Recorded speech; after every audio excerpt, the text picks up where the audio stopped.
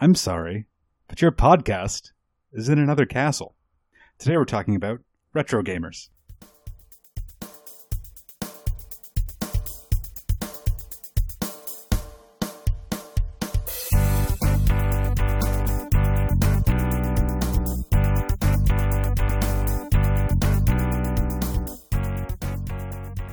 Hello everybody and welcome back to Fanthropological. My name is Nick G and today we're going to be taking a look back through the mists of history to the 80s or 90s or 2000s or, last week. We're not quite sure, but we're going to be talking about retro gaming. And here with me to do that are my two best friends, Nick T. You can call me the Konami Code because I'm the life of the party. Yeah. And Nick Z. I've gathered up all my bits this time. I'm not going to be 8-bit or 16-bit. Probably somewhere around 64-bit. Millions of polygons, that's all I have to say. And also joining us from the Lost Without Translation YouTube channel, it's Mike. Hey. Mike, thanks for joining us. No problem. I am the stadium events of retro gaming, so let's get into it. Stadium events. Rare catch, yeah. Oh my goodness. Yeah. I was going to say we're going to get into some like Melee or Brawl or something like that, but then I forgot that's not really retro so much as something like Street Fighter. Well, it depends on who you ask, I think. Yeah, that's fair. As G mentioned, we were talking about retro gamers this week. I'm going to start us off with a little bit of background in case you didn't know what retro gaming was. If you're listening to this, you probably do, but hey, it's a thing we do every episode. Random facts. Retro gaming is, of course, the playing or collecting of PC, console, and arcade video games. Usually these games are for systems that are obsolete or have been discontinued. To make a distinction, it can be broadly broken into vintage retro gaming, that is, on the original hardware, emulation retro gaming, and ported retro gaming. Whether or not they go by the name retro gamers, classic gamers, or old school gamers, one thing is clear. There is not a ton of agreement on what constitutes the retro in retro gaming. It's a discussion I'm excited to have. Yeah. The first usage of retro goes back to, in reference to retro gaming, goes back to 1997 with the Retro Games video game store, and 1998 with the emulation website retrogames.com. Sorry, Z, no Zophire's domain this time. Unfortunately.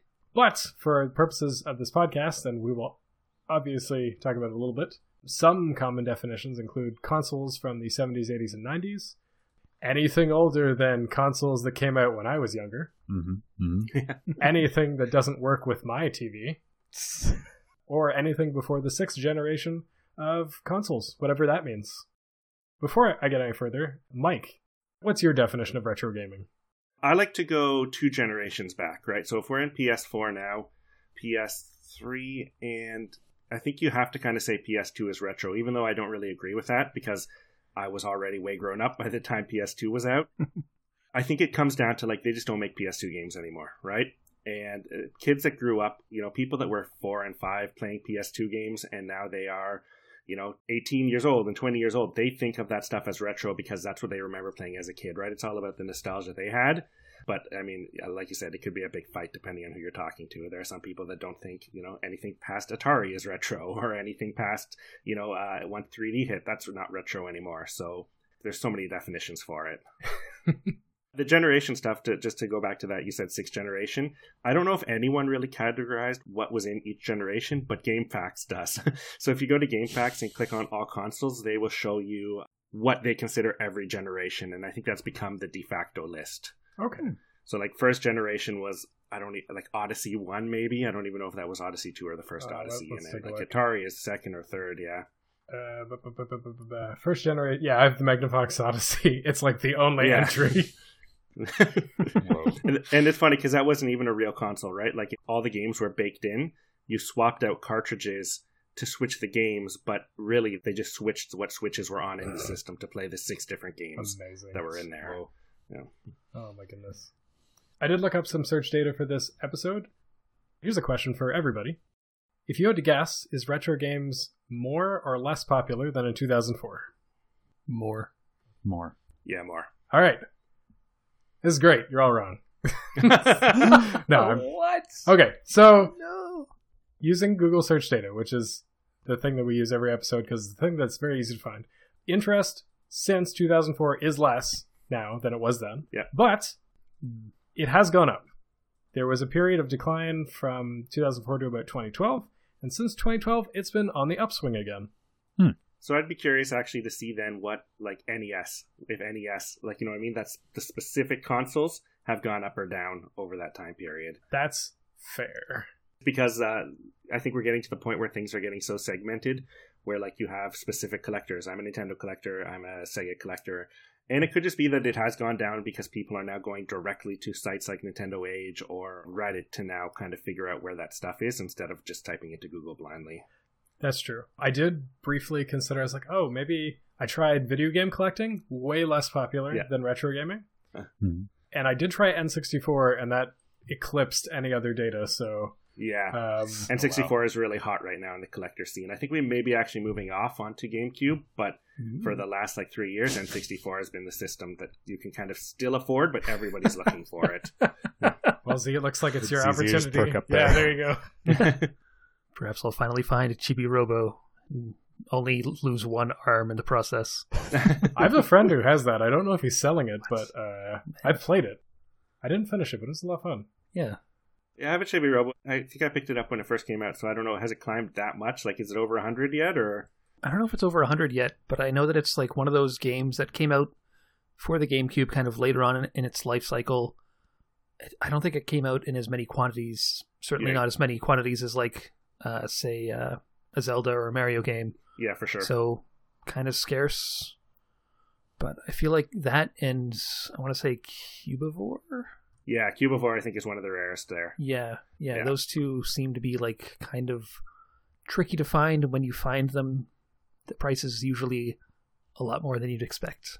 Yeah, no, it's the one thing that's funny about being a collector for so long is sometimes you pick up a game that you're just really interested in and it just sits there, or you play it and you put it away, and you don't realize till like someone tells you like, oh, that game's really expensive now because I'm not watching the market for that game anymore. I lose track of what's climbing and what's not, right? Mm-hmm. Cool. Surprising to me, top 10 countries by search volume are the United Kingdom, Japan, Ireland, Canada, Australia, Sweden, Greece, United States, Netherlands, and France. Oh, interesting. No, the Singapore streak is over. I mean, you've got Japan from East Asia. Yeah. That I am not surprised at. Yeah. The Japan market has been crazy too recently. It used to be like 5 years ago you could go to Japan and just pick up tons of retro games for nothing. And then I feel like they started throwing their stuff on eBay, and then a lot of collectors started to just take trips to Japan and buy up everything. And now the prices have shot up like crazy. Even the people in Japan looking for retro games, they don't know what the hell happened. But there's just hard to find games now. Interesting. It's funny because like we take for granted that a lot of things are like digital now, so they're not really rare. Like maybe if you have a collector's edition of a game, that's rare. Mm-hmm. But like carts, there literally were only so many printed. So yeah, and that gets into a lot of different arguments about how the carts should be preserved and all that stuff. But yeah, it is funny. In Japan, they treat retro carts kind of like DVDs, right? You'd go into like a drugstore or a bookstore and there'd just be a bin of old retro carts there. Whoa. Nice. I did manage to find some demographics about retro gamers from the retro gaming subreddit. There were about 600 respondents. Some things that shouldn't be surprising to most of us. The largest group of people who responded to the survey were ages 25 to 34. Which probably dates back to like the second or third generation of consoles. Yeah, probably NES players. Yeah. Or Super Nintendo players, yeah. Yeah, that's about 42% of people. This was surprising to me. The largest group of people in terms of years played, 26 to 30 years. So like their entire lives, mostly. Yeah. Only 1.7% of respondents have been playing video games for 5 years or less. Oh, wow. Huh. I don't know if that just is the people on that subreddit are more likely to be like older people or what, but it's like not a lot of younger video game players in there. Mm-hmm. I guess it makes sense to them. Retro was still like, the Wii U. So, I mean, I can see a lot of people just not being interested. Like, I don't know. It takes some people a long time to get into old movies, for example. Right. So, like, if you're playing the cool, hot stuff, Why do you want stuff that looks like that? Yeah, you're just playing PUBG and Fortnite. Exactly. Overwatch. No, okay. If you had to guess what the most popular retro platform was, what do you think it would be? SNES, that's what's in my heart. All right. Me too, but just from the collector scene, I'm going to have to say NES. Okay. How about you, Z? All right. You know what? I'm going to put some variety in here. I'm going to say TurboGrafx 16. Yep. You got it. That's right, Z. At number one with 100% of... No, not the TurboGrafx. No. Why? No. But what about Bonk? The mascot that never was? Yeah. They tried to bring him to other machines too. You can get a Bonk for NES is wicked rare, and there's a Super Bonk for Super Nintendo. But yeah, no, he didn't quite make it. No. I remember the Bonk games for not TurboGrafx. Yeah. I didn't know he was even TurboGrafx associated. Man. Well, it turns out, as usual, everyone except Z was right. Huh. I'm sorry, Z. I picked because I love. It's what happens when you go out on a limb. Sometimes that limb just breaks. I mean, you knew that when you climbed out there. Yeah. Yeah. Sometimes you could see it happening a mile away. Top 5 retro platforms. The SNES at 71%. Mike, your hedged guess of the NES Yeah. was in second place at 57%. Okay. Genesis 47%, N64 40%, PlayStation 38%. Oh, wow. Mm-hmm. There was a big gap between the 5th place and the 6th place, Mm-hmm. and the 6th place is like, and now we're getting into the handheld consoles, Okay. Oh, yeah. like GBA. Yeah. It's still a little interesting to me that PlayStation's on there because, I mean, Sega, Nintendo, Genesis, SNES, they're old games, but they look good. Yeah. But PlayStation 1 games? No. Not so much. I mean, there are some that are still 2D or still use sprites or whatever, and they look pretty cool, but early 3D models were not great. Yeah. No, there's a big thing in the scene now is upscaling, right? So buying really expensive upscalers to make your games look as good as they can. Genesis especially looks amazing when it's upscaled. But PlayStation 64, Saturn, you can't do much to those. You can make all the polygons much larger. Yeah. That's all that I had for facts, but we did have some famous last words from last episode that, Mike, I'm hoping you can help us out a little bit with. Okay. Who do I want to pick first? I'll go first. It's kind of germane to what we're talking about anyway. Okay. G, your famous last words from last episode were, classic rock still means music from 20 years ago. Is retro gaming the same? Does retro gaming expand as time goes on? I'd like to say to you that you wrote down what I meant incorrectly. What I was saying is, in the 90s, classic rock meant music from the 70s. Today it means music from the 70s. Yeah. You know what I mean? Yeah. Yeah. Anyway, my question was like an impossible to answer one, as it turns out. What is the definition of retro gaming? Like, we talked about yours kind of off the top and how there's a lot of different ways you can approach it. The internet has a lot of different ways that they like to approach it. We've gone over some of them. 2D versus 3D is a big one. Similarly, but not exactly the same, cartridge versus disc is the tipping point.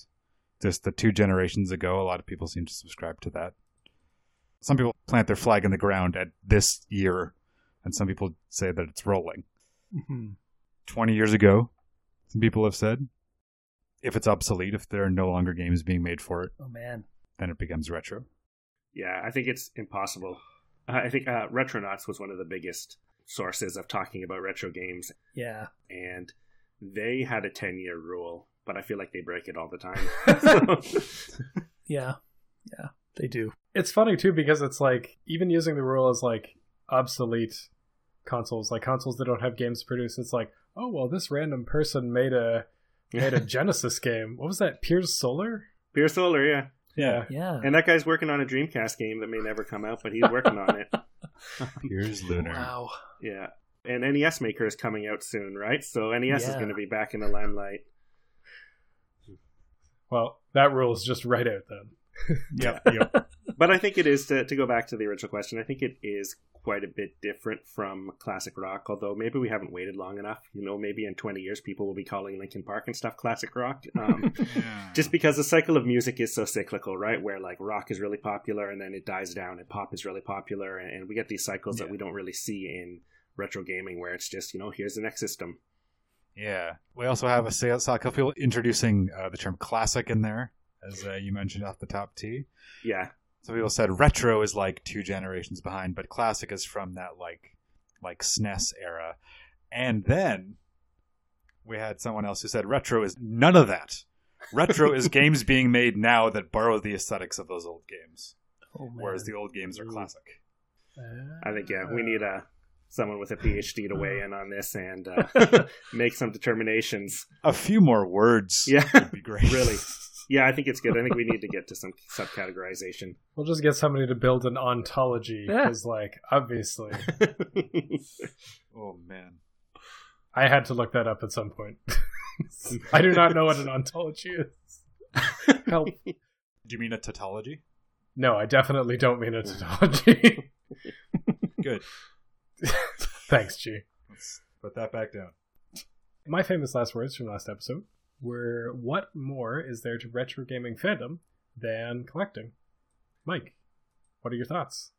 Well, that's where you get into emulation, right? I think there are a lot of people who still love and play these games, but don't necessarily want to go out and own them. And that's totally fine. That's totally valid. There are, the collecting scene is really weird. Stadium events is a great example. No one wants to pay $5,000, $12,000, whatever it's going for, dollars for a stadium event. But it's interesting to check out, right? So people that want to know the history, I think a lot of people that get into now they're getting into Mario Odyssey and Breath of the Wild, they want to see where that stuff came from if they're young. Mm-hmm. So they go back and check out that stuff through emulation, and the Dolphin emulator makes it really cool to emulate Wii and GameCube games. So there's options to go back without collecting, the same way you go back and watch an older movie from 10 or 20 years ago, right? Mm. Yeah.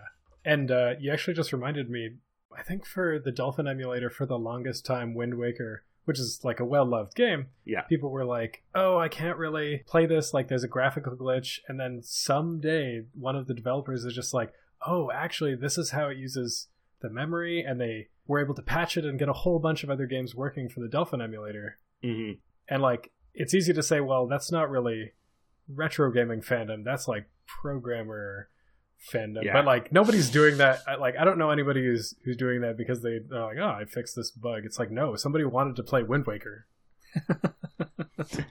It's actually, it's really funny the way we really have to thank a lot of these hobbyists who are really into making this stuff work.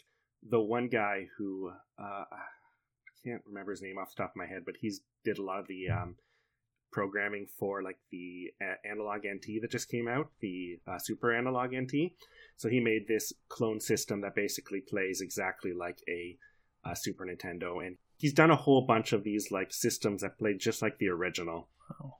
He's a brilliant guy. I think he was a rocket scientist or something before he started doing this stuff, and you don't piss him off because he's not really part of the gaming community. He's known for this stuff, but it's just kind of a hobby to him. So at one point, the TurboGrafx community was like, hey, make one for TurboGrafx. And they pissed him off by bugging him and just being rude about it. And so he's like, you know what? I'm just not going to do TurboGrafx right now. So yeah, we got to thank these programmers who just, for no reason, they just go and make this stuff work and, bring all these games to people who don't want to go out and collect them or really can't, Yeah, well, like you said, I don't think a lot of people can just go out and shell $10,000 for one game. Yeah. Well, that gets to the crazier collector mentality that some people just need to have everything. It's a little bit of OCD there, but I don't think everyone wants stadium events who's a collector, but no one wants stadium events because you can buy World Class Track Meet for $5 and it's the same game, right? But you can't say I own stadium events if you don't have it. Yeah. Have you seen Nintendo Quest? Yeah. It was pretty good. I'm still waiting for their game to come out. They're going to make it on NES Maker, I think. Oh, are they? Yeah. Interesting. But yeah, that was a fun documentary they did there. Yeah, from right here in London. I was just thinking about the weird middle space that repro carts are in when you're talking about that. People don't want to go buy seek out $10,000 cartridges or whatever. And it's halfway between searching and finding the original cartridges and emulation. It's kind of neither fish nor fowl. Yeah, well, you're going to piss off a lot of people. I start talking about retro carts, retro labels. There are a lot of people who are okay with it. Collectors especially are not okay with it because a lot of these people do it kind of if you're going to order your cheap cartridges from AliExpress, that's all right. But a lot of people are really trying to pull one over and make retro cartridges and sell them for the same price as the original, right? And then that person then sells it to someone else, who then sells it to someone else, and all of a sudden someone gets ripped off down the line who didn't know, right? Yeah. But bigger than that is now the cooler thing is the flash cards, right? All of the EverDrives and that kind of stuff, where it's a real cartridge that has an SD card slot, and you can get them for any system. They're expensive; they're between $100 and $200, but you throw all your ROMs on an SD card, and it can play in original hardware. You can basically play every game for a system on its original hardware, and most of it doesn't rely on emulation. Like if there's a specific chip or something, then it might not work, but for the most part it plays just like it would on real hardware. Cool. I think one of my roommates in college had one of those for the DS. Oh Yeah, those were a big deal. Nintendo kept blocking them. But yeah. Z, yes, you had some famous last words, and they were, this actually dovetails kind of nicely. Why do people bother making their own NES or SNES carts, specifically new games? Why do they go that extra mile? Why don't they just make a PC game or a game for Mac or Linux or whatever? Yeah. Why bother making a game and putting it on a cart? Why not just make the ROM and then use an emulator? Oh, yeah. Yeah, that's a tricky question. It's so much cheaper and easier, right? Yeah. I would guess that the reason is if you just put out another game on Steam or another ROM for people to download, the chance of getting exposure is really difficult, right? Mm-hmm. But if you were to say, there are a couple people who have done it. There's this guy who made NES Maker. He's making his game and has that for release on Kickstarter. There was a great case, an early Kickstarter I backed, where a guy from Atari who worked on Yar's Revenge, it was supposed to be a port of an arcade game called Star Castle, but the 2600 they couldn't do it. Technically, they couldn't port this game over. And now that it was 30 years later, he's like, I figured it out, so I'm going to do it. So he made the original game he was trying to port, the same developer, and threw it out on a cart and put up a Kickstarter. And you could pay whatever, like $50 for the cart. But then if you only wanted to chip in a couple bucks, he would give you the ROM. But I think the collector scene is what really pushes that stuff forward, because there are a lot of collectors, good and bad collectors, and some of them just want everything on cart, whether it's just to put on a shelf and never open or to actually play it. Everyone has different reasons, but like a good example is, have you guys heard of Limited Run Games? Yeah. Yeah, they put out PS4 and Vita, and now they're doing Switch games. They purchase limited batches. So they'll get a deal to publish, let's say, 3,000 of one game, like the remaster of Night Trap, or more recently, they just did Thimbleweed Park on Switch. Oh, cool. And they're a tiny company, and they limit their runs so that they can make sure that they sell out, so they're not stuck with thousands of games that they can't afford to sell. And there was I heard them do a talk on a podcast a while ago, and the reasoning behind the limited runs, because people get pissed off because a game that gets popular sells out and then no one can get it. Yeah. But their reasoning is they know their numbers. They know that if we make 2,000 copies of this game, there are 1,000 collectors who are just going to buy this. It doesn't matter what the game is. They're going to buy it and throw it on a shelf. They know that they have that hardcore fan base that will buy anything they put out. So, that goes to show you that people will just buy anything if they can afford it and want some kind of collection. Yeah, for sure. Actually, rather nicely, the reading that I did to try to answer that question sort of comes at it from the developer's side of things rather than the collector's side. So I feel like I still have some things to say. Well, it's super hard. Like, NES is crazy hard to develop for, and that's why this NES Maker tool is going to be such a big deal, because it's like a drag and drop interface and all kinds of stuff is done for you. But there's a great documentary out there by that guy. I forget what it's called, but yeah, if you look up NES Maker, you'll find his documentary, and it's like New Age Coders or something like that, where he shows the process of him trying to make an NES game from scratch, and it's painful to watch in places. I can only imagine, because not only is it a specific kind of code language, right? Yeah, it's assembly. Yeah, exactly. But you've also got to work within the constraints of what the NES is capable of reading out. Yeah. So it's not like you could make I don't know how you would do it in assembly. It's not like you could make a 40 gigabyte game in assembly and then have it work on an NES. Yeah. How would that even be possible? No. And that's one of the funniest parts of that documentary is like, you know, he's trying to make this big game and he brings in like an accomplished fantasy writer to write the story for it. And then he has to go back to her and tell her, you know what, you might have no words. Like you might have the smallest amount of words to put in this game. And then he goes to the designer and who's drawn these amazing concept art and tell them, you have to draw all of these in like, you know, whatever it is, 56 by 56 pixels with 3 colors. Yeah. It gets a little easier as you know, you move forward. Genesis and Mhm. Super Nintendo a little bit easier, but they're all impossible compared to something like Unity, Game Maker, even Unreal, any other engine that's available now. Did either of you come across the article by Yacht Club Games? No. Okay. No, what do they have to say? That's Shovel Knight guys, right? Yeah, exactly. Yeah. Obviously, Shovel Knight is like, arguably, maybe it's a retro game. No, it's not a retro game. But using that definition where it looks like a retro game, they tried to make Shovel Knight with the constraints of it being an NES game, and they failed. Like, you can't just port it and put it onto an NES cartridge. There are lots of reasons why not. But in an article on their website, on their blog, I believe, it explains all the different areas that they tried to resemble the NES and where they cheated. And obviously, there's a level underneath that that's even harder about doing all the programming for the NES. There were certain things that they removed that they could have done, like the whole, if there's any more than 8 sprites on the screen at the same time, then that would cause flickering. And they're like, that's not enjoyable. That's not an enjoyable experience. So we're not doing that. It's like, they could have used less colors, but then they wouldn't have been able to express like different people's skin tones. Like they wanted the cast, the NPCs to be diverse. So they like, well, we're going to fib and we're going to add some more colors because then we have a little bit more color to work with. The only thing that could kind of been done on the NES in that case was the music. And the music, because it was composed with FamiTracker. But like, yeah, they go into some of the like higher level details of how hard it is to make something resemble an NES game and like modern tools. And it's like, that's not even the low level programming parts.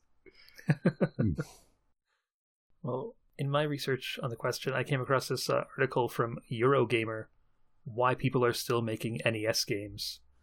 And it mentions these 3 people who are still making NES games.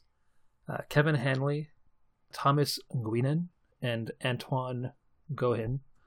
And a lot of what they have in the article is from Kevin Hanley. And he's like, it sounds like from what he had to say about it, a lot of it has to do with the challenge, which, as we've all noticed, is very real. Yeah. Oh, yeah. But then also like the love of the NES, because it sounds like for these 3 people, and I'm guessing for more than just these 3 people, the NES was like a really important game system for them. And since they've been kids, you know, they've always had this dream of making an NES game. So it's like fulfilling a childhood dream.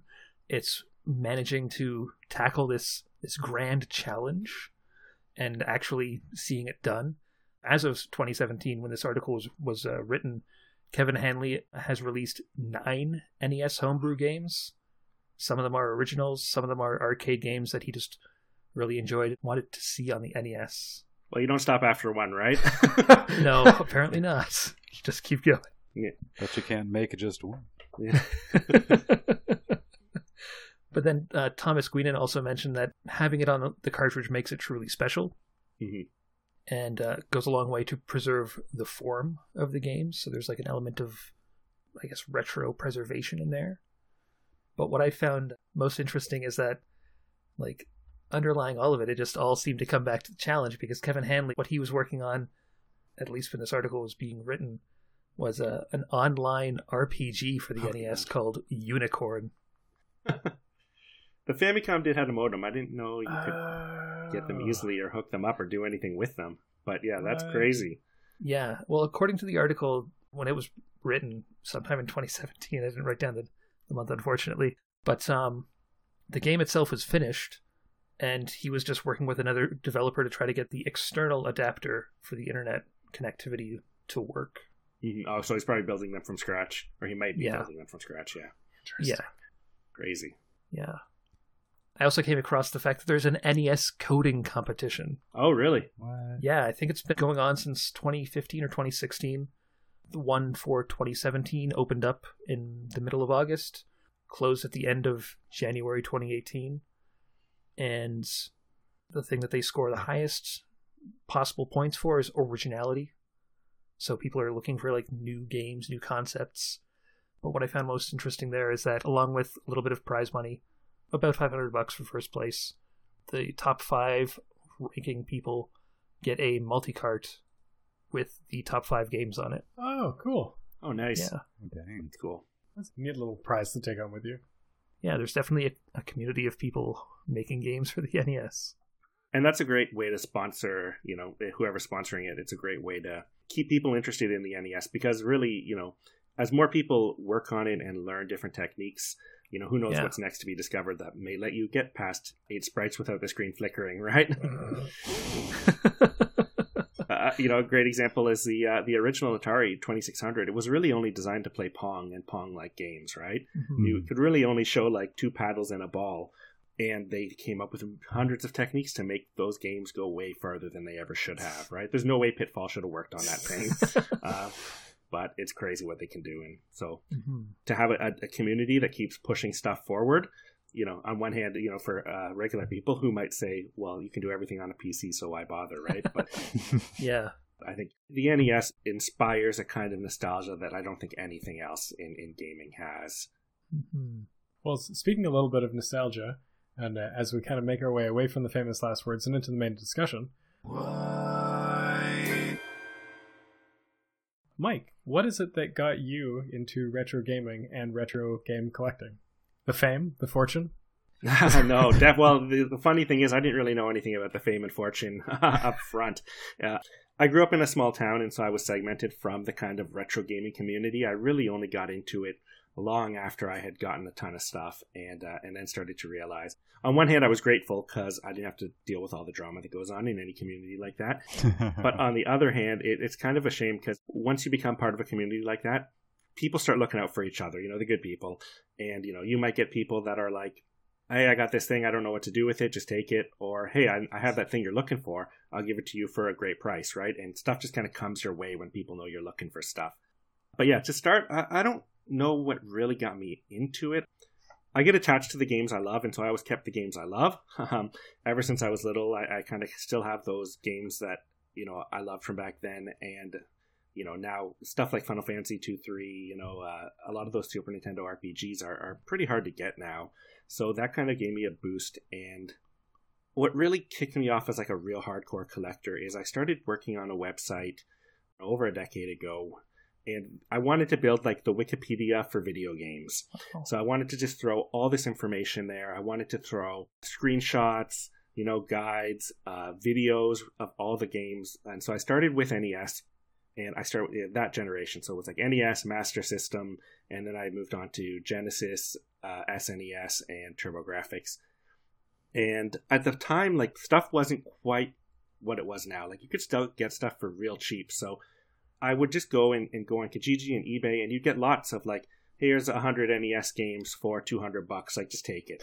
And you would find crazy stuff like that, stuff that you could not find nowadays, but stuff was really cheap. And so by the time I started buying these games just to play them for the website and record the footage on real hardware and that kind of stuff, when you get to about halfway through a collection, you think, maybe I just go for the whole thing, And it was possible back then.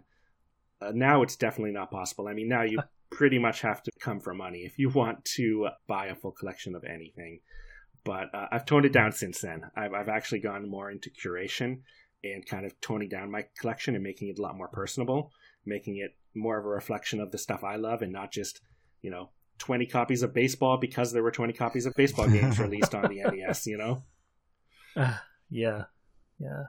But yeah, I think a lot of people do get into it for, like you said, the fame and the money. And the truth is, the money's not really there. You have to be really good. You have to basically, the only people I know who make money off this stuff are people who own retro shops in like towns that they're able to buy huge collections from people at, a 40% of what it's worth. And then they hold on to it and sell it for way more when it goes up. you know, you have to do a lot of bulk volume to make money in this kind of stuff. And for the fame, after I joined that community, you learn pretty quickly everyone else has done it better, right? There are only so many copies of stadium events. There are only so many copies of Nintendo World Championship. You know, there's only so many copies of these crazy rare games, and the people that have them probably already have 2 or 3 complete sets, you know. Wow. There are collectors out there that have, it's crazy. Like, we think of just, oh, I want to have every cart. Well, that's not enough, because there is a collector who has everything, you know, in box. And then there's a collector who has everything sealed. And then there's a collector who has everything in, like, the original packing.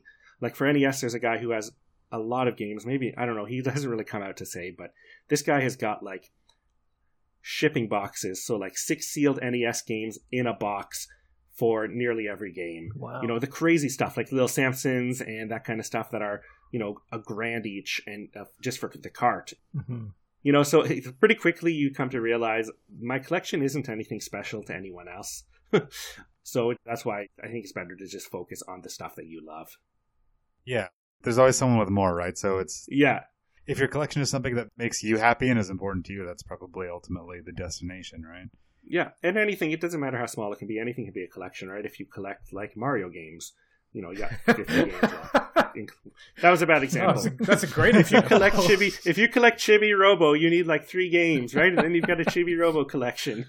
Yeah. Yeah, that's fair. I have a friend who isn't like a retro game collector, but you know, he really wanted to have all the Pokemon games, and so he bought a bunch off of eBay, and he knew all the.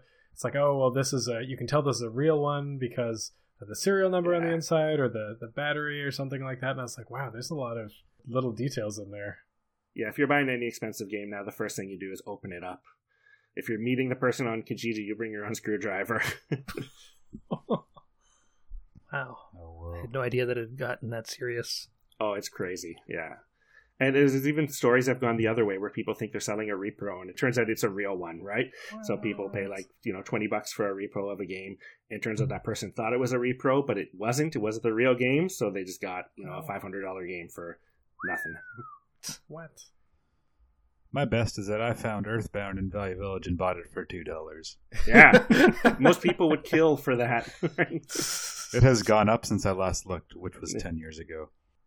Yeah. But anyway. I feel like I think it's not Fangamer. Fangamer used to have a different site, which is Earthbound based. Earthbound.net, I think. Starman.net? Starman.net, that's what it is. Yeah. And I think they have a website that explains why Earthbound is prohibitively expensive. And it has nothing to do with how rare it is. Interesting. Yeah. Kind of talking about, you're mentioning that, you know, there are people who have things in box, and you have people who collect like boxes and packaging boxes and all these other like increasingly ridiculous situations. But maybe in a more relatable sense or a more common sense, are there kind of terms in the retro gaming community that only retro gamers kind of know? Like, you know, if you're in the know, these are things that are used all the time. I don't think so, because even that stuff is disagreed upon, right? If you're going to say something is CIB, you know, complete in box, or some people think that's cart instructions box. You know, some people want like even like the registration cards and stuff. Like there are sites dedicated to what's everything that came in this box. The biggest thing is actually like the Nintendo non-licensed games, right? So NES had the non-licensed games. You've probably seen like the Black Cart, the Tengen games, right? Yeah. But there were probably 10 or 15 publishers putting out stuff for that. And then people consider what's part of the full set of non-licensed games, right? Like there was an exercise bike that came with a game, a cartridge, Racer Mate. It was called Racer Mate 2, I think. And some people don't consider that part of the collection, but other people do. And then there's these games from Taiwan that you could order through the mail, and they were being produced way after the system was dead. So some people don't consider that stuff there. The people that have it, you know, usually talk trash to the other people, thinking like, "Oh, you just don't consider that part of the collection because you don't have it." And then, you know, it's crazy. It goes back and forth between everyone trying to consider what's a complete and what's not, right? Yeah, it's interesting too, because a lot of the fandoms that we cover on the podcast, it's like we talk about them being transformative. It's like people will take the original works and like build on them, remix them, etc. And like, yeah, that's a part of retro gaming culture. That's why we have movies like Ready Player One coming out. Yeah. We also talk about fandoms being like participatory, where like the only way to really experience things is to play it, kind of like speedrunning. Mhm. But like there's also the curative aspect, and I mean collecting is about as curative as it comes, because you're like, when did this come out? What was in the box? Like what games are in this collection? And it's interesting because it seems like it's more skewed in that direction, but it's also a collection of all those different kinds of fandoms. Yeah, it's crazy. Well, we do have kind of a transformative thing with a lot of the ROM hacks that are coming out. People will make sequels to Link to the Past or Chrono Trigger or Earthbound, and they'll just change it up enough that it's a whole new game, and then they'll throw that on a retro cart, and you can get that. But yeah, there's just a lot going on with retro gaming, right? Yeah, well, I mean, like we've kind of already covered, the fact that there's no sort of hard and fast definition of what retro gaming is kind of makes it this wide, amorphous thing. Like, even at the top of the show, you're saying that now it seems like the GameCube is sort of kind of maybe on the verge of becoming retro. So, like, not only do you have people collecting, and maybe collecting's a little bit leaning more towards the 8-bit, 16-bit era, for now anyway. Oh no, there are definitely Wii collectors, Wii U collectors. Yeah, there's a guy who just had a whole Wii U set posted, yeah. Wow. And it's funny, that's the fun part of watching the community, is then you learn about games that you would never have heard about. Like one of the rarest games for Wii U is some Hello Kitty kart racer that no one knew or cared about, but now people have realized it's one of the rarest games, so now everyone knows about it, right? And now its value has probably gone up double, tripled. For sure. Yeah. Yeah, oh yeah. It's super weird to see the ones that kind of rise to the top after the fact. Mm-hmm. Like Chrono Trigger and the Final Fantasies. That stuff was never a mystery to me because they're like, I love those games, and so it makes sense that like a lot of people would. Yeah. But things like stadium events, which is just like a weird like happenstance sort of thing that suddenly made it valuable. Yeah, one of my favorites for NES is Color a Dinosaur. It's just a dinosaur coloring book. It goes for like $100. Wow. It wasn't one of my favorites, but I played it all the time because it was a game that we had. I think it was called Captain Comic. Yeah, that was an unlicensed game, blue or black card. Oh, yeah. Yeah, that was good. Yeah, I don't remember anything about it, and I was too young to know what I was supposed to do. Well, if you want to pick that up, I think it's one of the cheapest unlicensed games, so that's still available. They made a ton of those. Okay, well, that's good to know.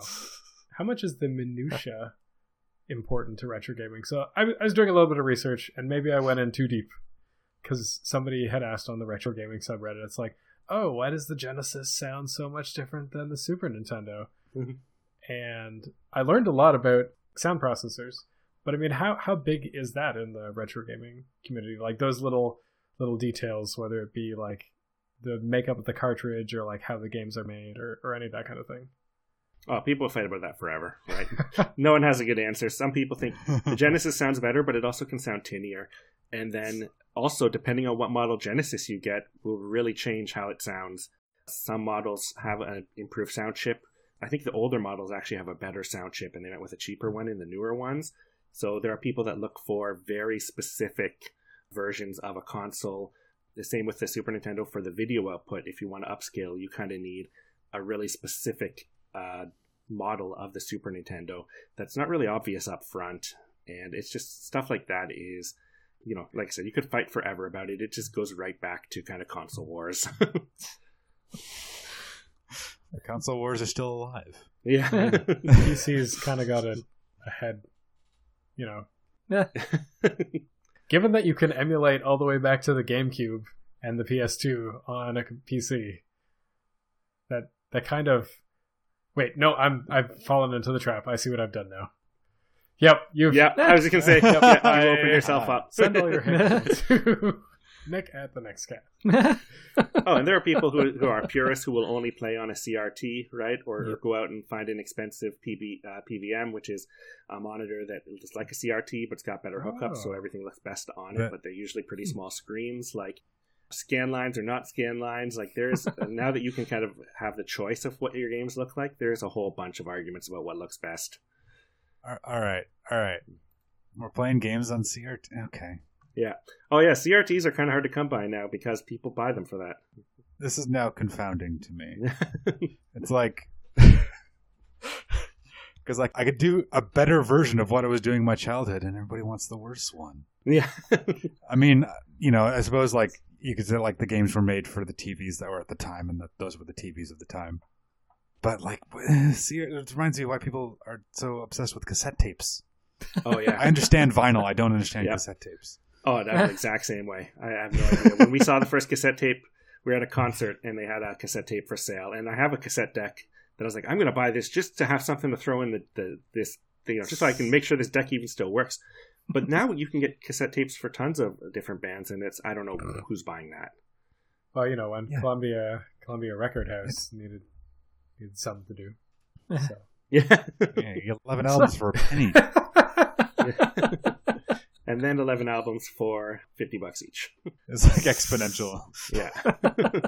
I guess there are legitimate reasons to play on CRTs. Like, one of the biggest reasons I've read is input lag. And I mean, that carries forward to like the N64 with like Smash Brothers, like where you're playing fighting games where you need to be frame perfect. Yeah. Like, okay, that kind of makes sense. But yeah, some people get really, really anal about input lag. Like, you tell them someone who has like 5 milliseconds of input lag, and they're like, "No, I need to get it down to 2." So, what? Yeah, Coax or RCA?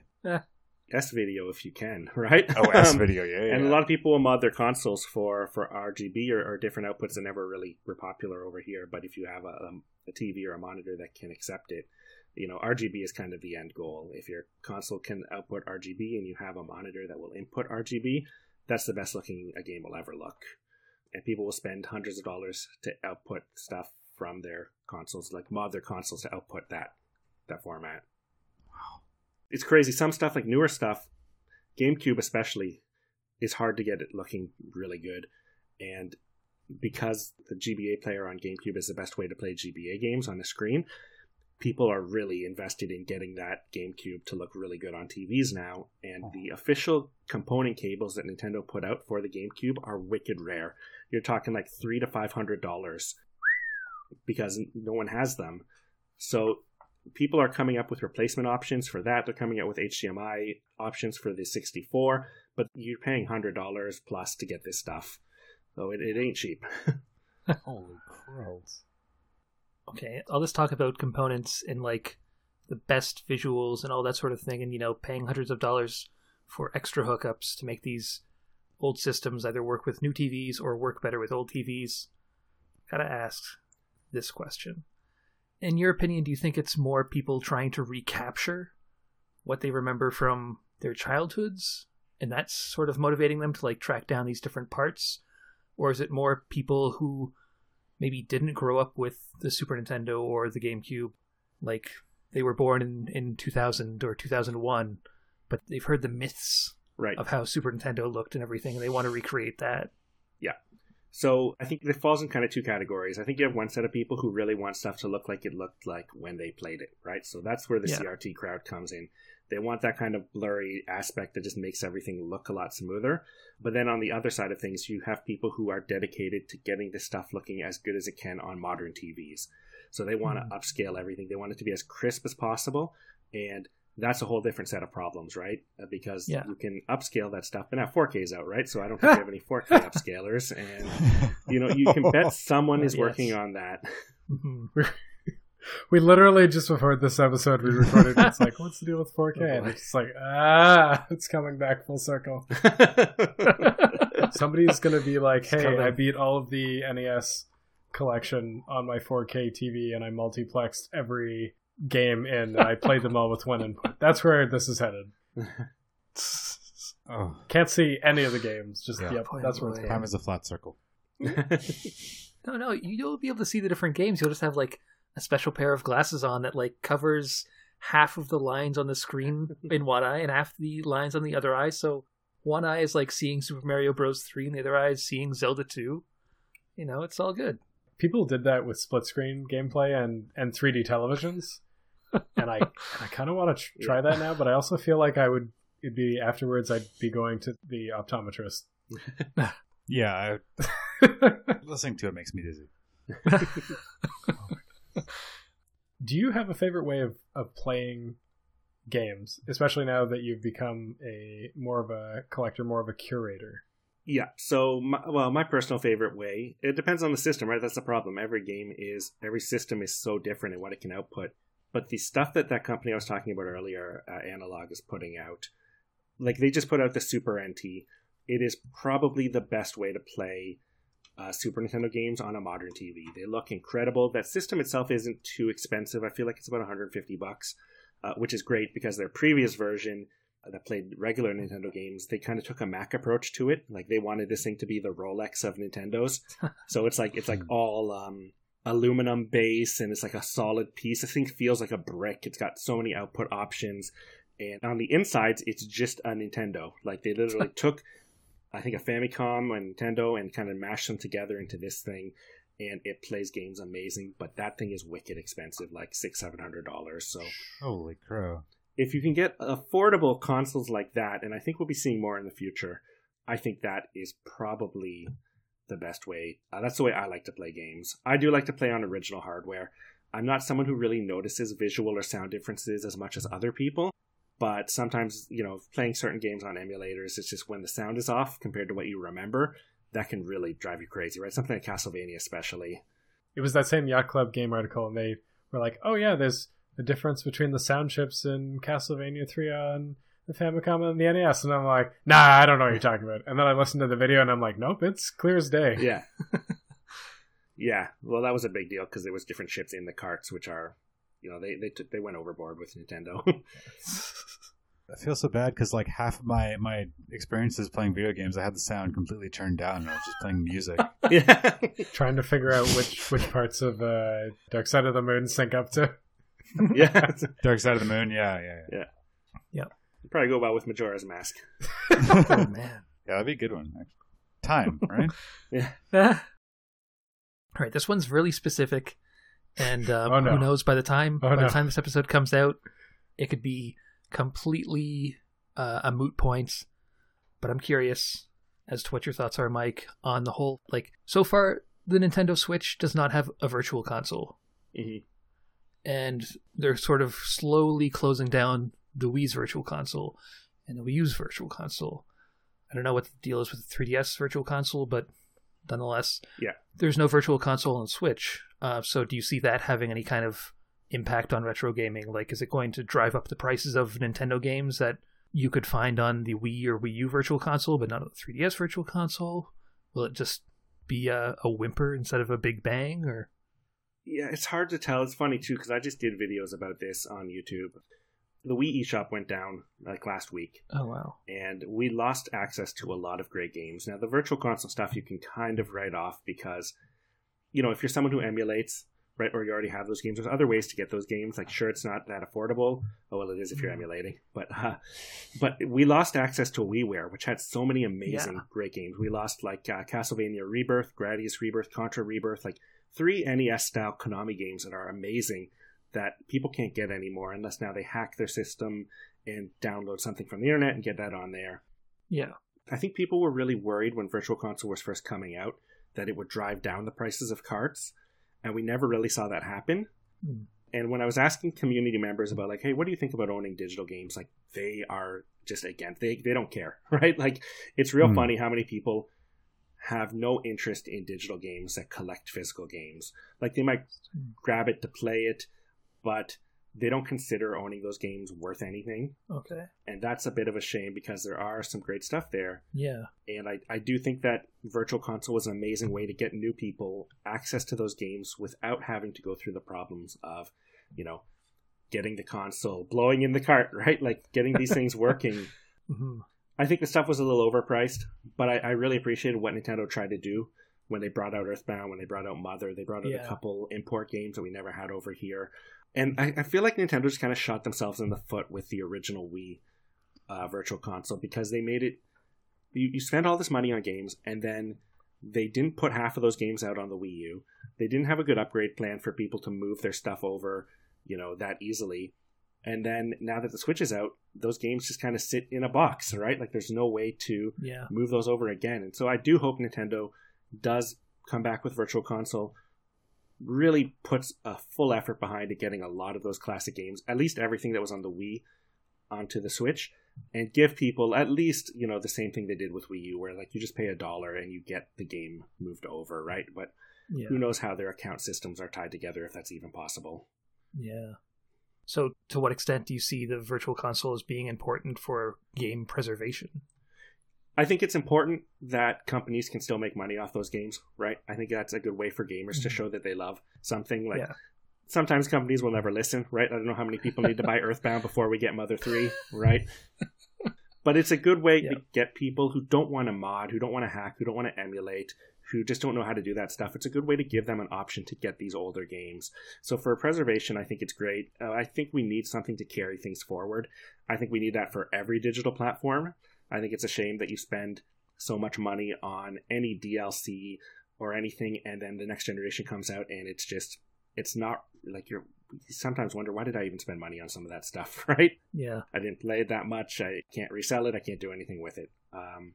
So I think it's important to have, just for people who don't want to get into the harder aspects of collecting.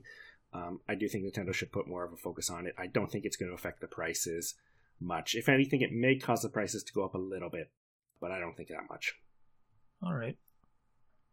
I mean, Nintendo's going to do what they're going to do. Yeah, they've proven that. Do you think there would ever be an interest in having retro games from, for example, Nintendo as an over-the-top service a la Netflix?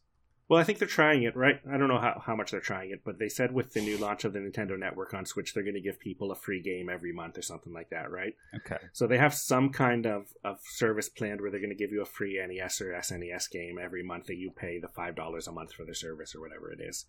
Okay. I think it's a good idea. I think that, PlayStation is doing it with PS Now. That's all streaming, so I don't know how that works, how well that works for some people. Xbox is doing it with their Game Pass, which is I hear really good things about, but the problem is they don't have very many exclusive games right now, so people are trying stuff with it. I have a feeling we'll get there, but I don't know if it'll be this generation. Until then, purchase a SNES Classic. Yeah, really. If you can find If you one. can get one. Yeah, exactly. I, for one, look forward to buying Chrono Trigger for the umpteenth time. Yeah. But don't buy that PC version. I read in the news today that Square Enix is actually going to be releasing a series of patches to fix a number of problems with the PC release. Oh, good for them. It's still probably more or less the mobile port, but at least it won't be such an egregious example of a bad port. Yeah. There's a lot of mobile stuff that Square's done that's really interesting that I wish they would bring out. They made a full 3D remake of the sequel to Final Fantasy 2 or 4, whatever you want to call it, Final Fantasy 4 The After Years. Yeah. You could get that on WiiWare, you could get that on PSP as a sprite-based game, but they made a full 3D remake that they put out only on Android and iOS, and that stuff hasn't been released on PC or consoles, so that's something I'd love to see them put out. I tend to ignore mobile games because so many of them are clickbaity stuff, right? But I'd like to see those companies get that stuff out onto consoles people will play. Yeah. That's another thing I had doing the research on why people like retro games is there's no MMO or freemium or DLC. It's all already there. It's just you and the screen, basically. Yeah. But if there's a bug, you're screwed. Yeah, if there's a bug, Yeah. Oh, man. Unless it is exploitable. I think Zelda Skyward Sword had someone suffered from that. No, I didn't. I remember reading about it and I'm like, oh god, did I do it? Did I accidentally? In a different example, there's a game for the N64, something Silicon Valley. Okay, yeah, Silicon Valley Space Station, something like that. Yeah, Space Station Silicon Valley, yeah. Apparently, it's not completable because one of the pieces that you need to collect somewhere, you just clip right through it.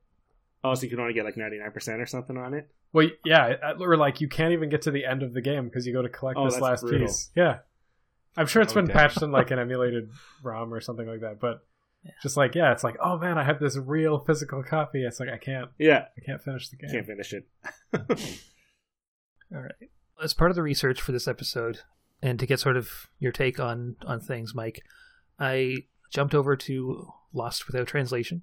Yeah. And checked out the Wii U Virtual Console retrospective video that you put up there. And in that video, you mentioned that A Link to the Past is your favorite Zelda game. And because that is pretty firmly a retro game. I'm wondering, what is it about A Link to the Past? Like, is there some sort of memory associated with it, or some sort of like warm fuzzy feeling? Why is it your favorite Zelda game? Yeah, I had to think about this for a while too. When I did these things, I have to defend myself a lot against different things. Link to the Past, I don't really have to defend, but sometimes you come against the huge mass of people that like Ocarina more.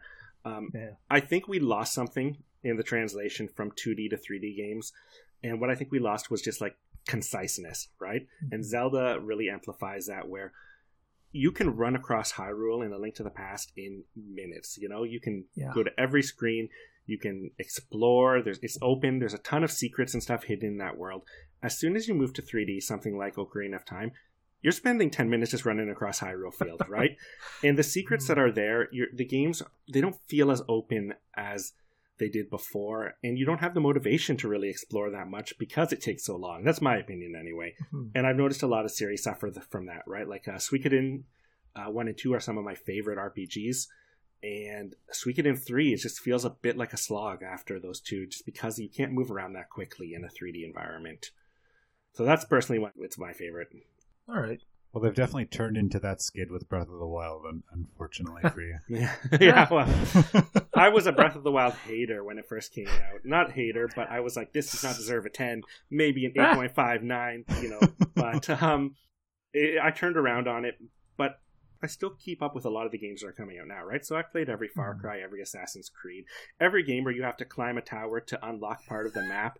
And as soon as I had to do that in Breath of the Wild, I was like, oh man, Nintendo just bit off Ubisoft, right? Like, I don't want Assassin's Creed in my Zelda. I want dungeons. I want like really cool items and puzzles. And I did turn around when I started to appreciate, actually, well, first of all, Breath of the Wild doesn't have any bugs in it, so that's something Ubisoft could never do.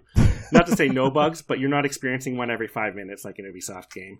And also, they do really cool things with the mechanics, right? Even though there are a few mechanics, you can kind of use them in any way you want. It really does feel like a real sandbox experience, right? Yeah.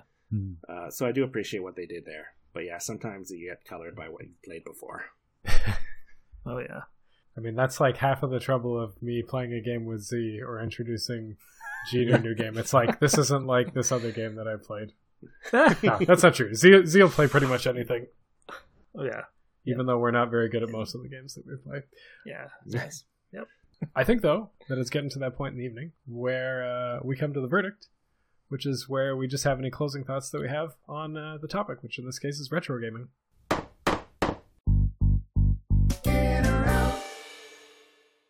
So whoever would like to go first, because it's not me, because I just asked the question. That's proven to be false in previous episodes, I'm sure. Yeah. But I will go first. Go for it. I don't know how far removed I can get from being into retro gaming, or as I knew it back then, gaming. Like the SNES crew of games are still my favorite games that I've ever played. And it's probably pretty much because that's what I played when I was a kid. I mean, I've played lots of cool stuff since. I'm anxious to check out, you know, the more recent Final Fantasies and things to see where it's gone. But like my favorite recent game that's come out that I've played is Hyper Light Drifter, which kind of tells you where my head's at with that. I don't think it's for any objective reason. It's just like those are the games I'm familiar with. Those are the games I continue to play when I do play games, with the exception of the new Pokemon games. Wow.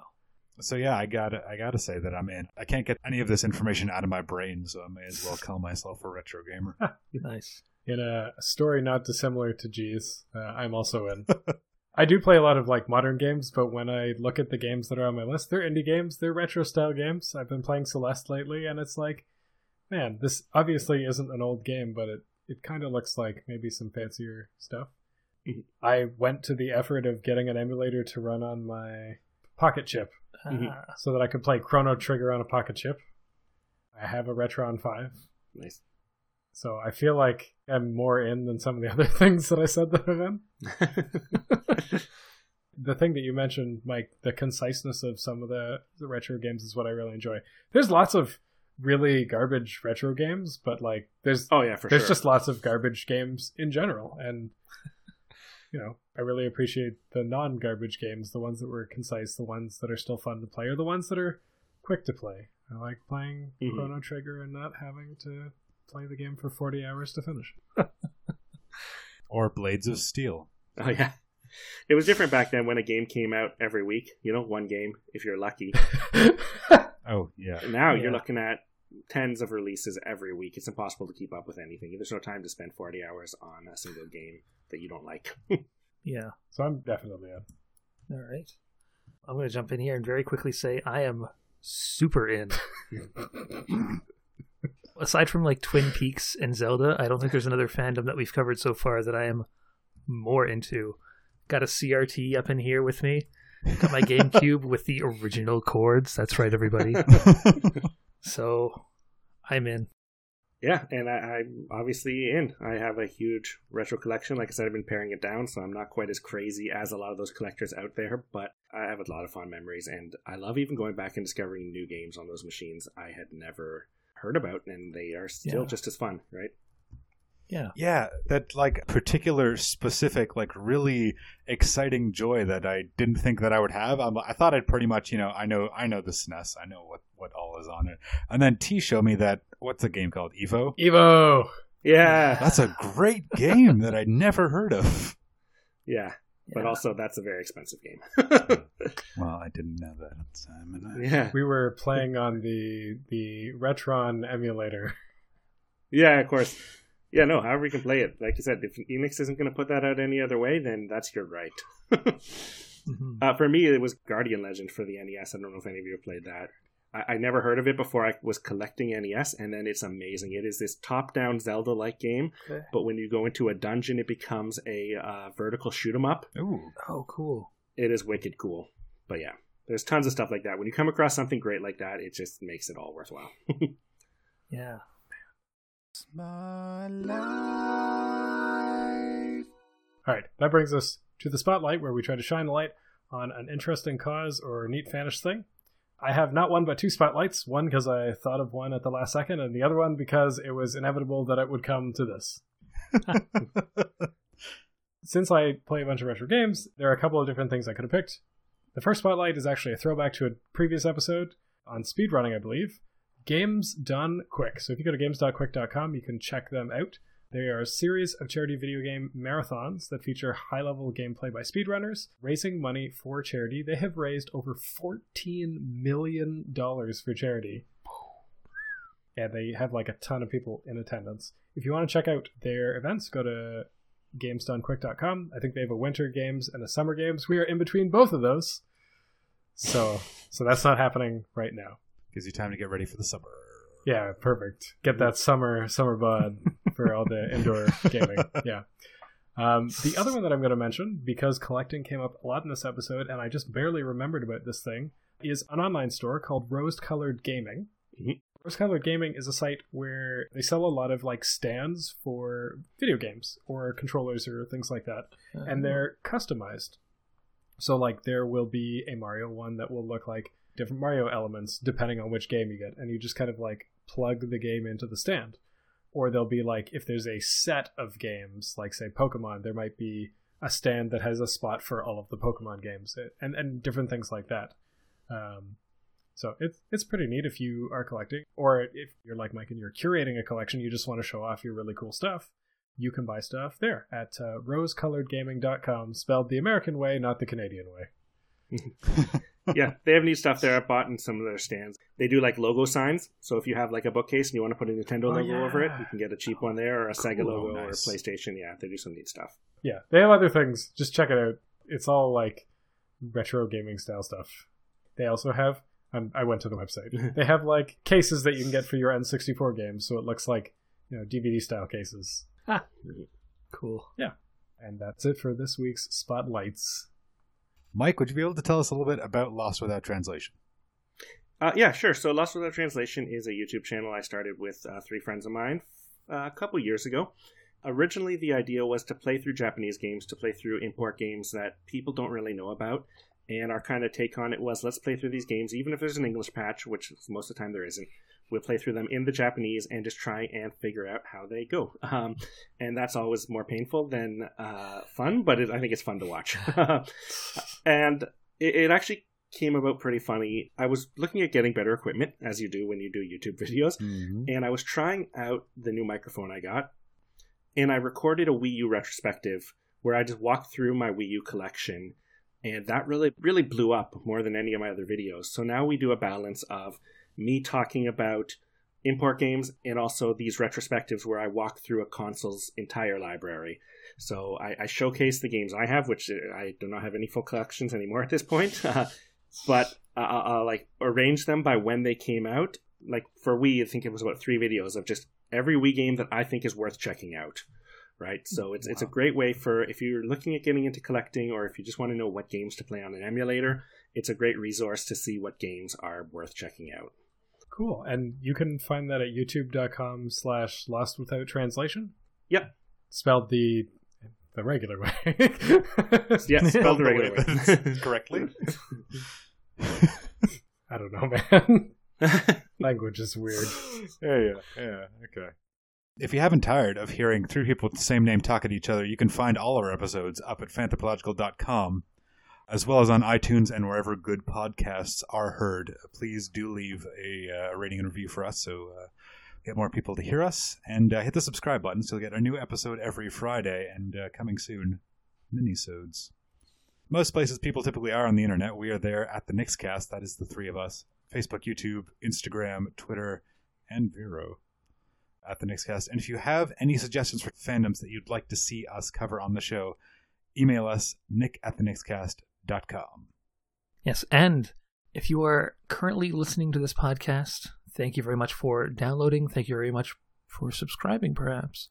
And thank you very much also for listening.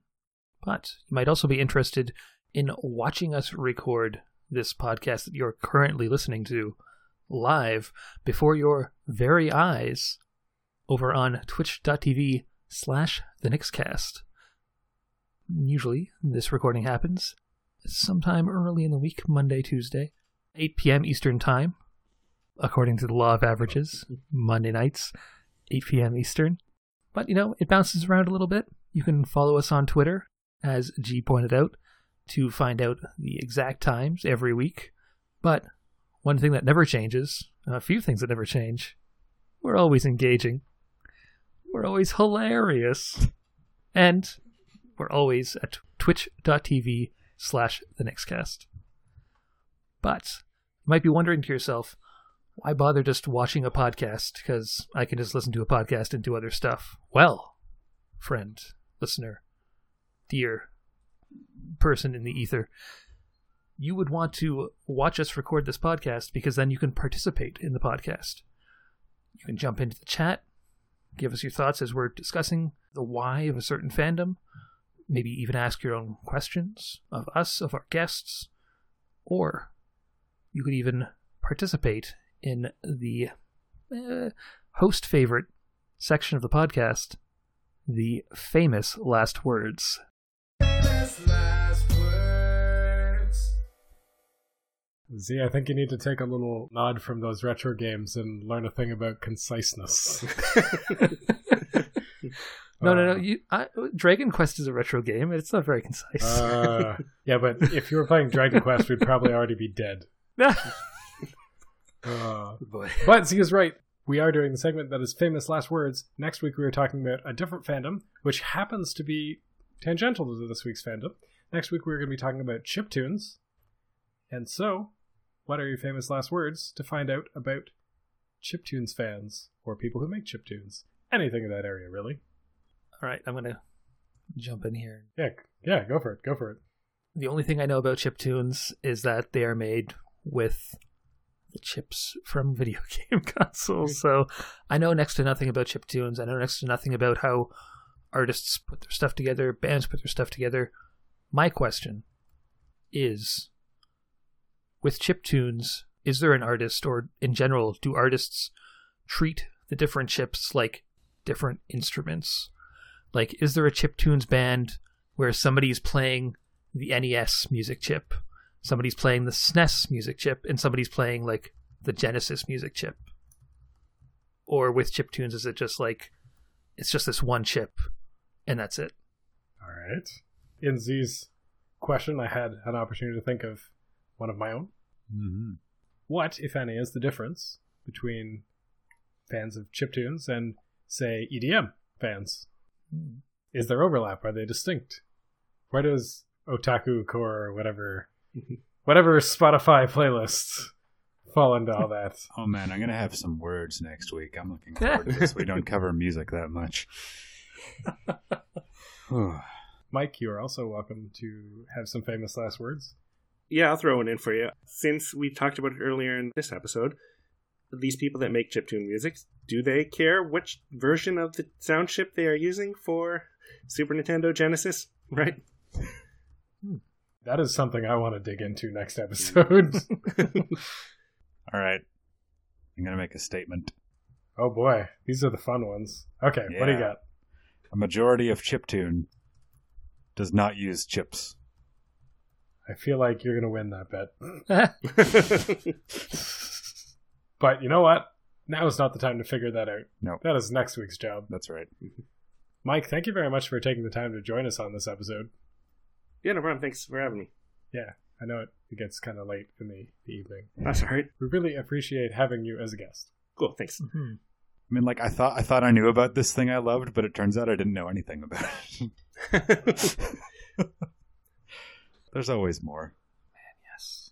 That's it, everybody. Thanks for watching, and see you next week. Goodbye. Bye. See ya. Bye.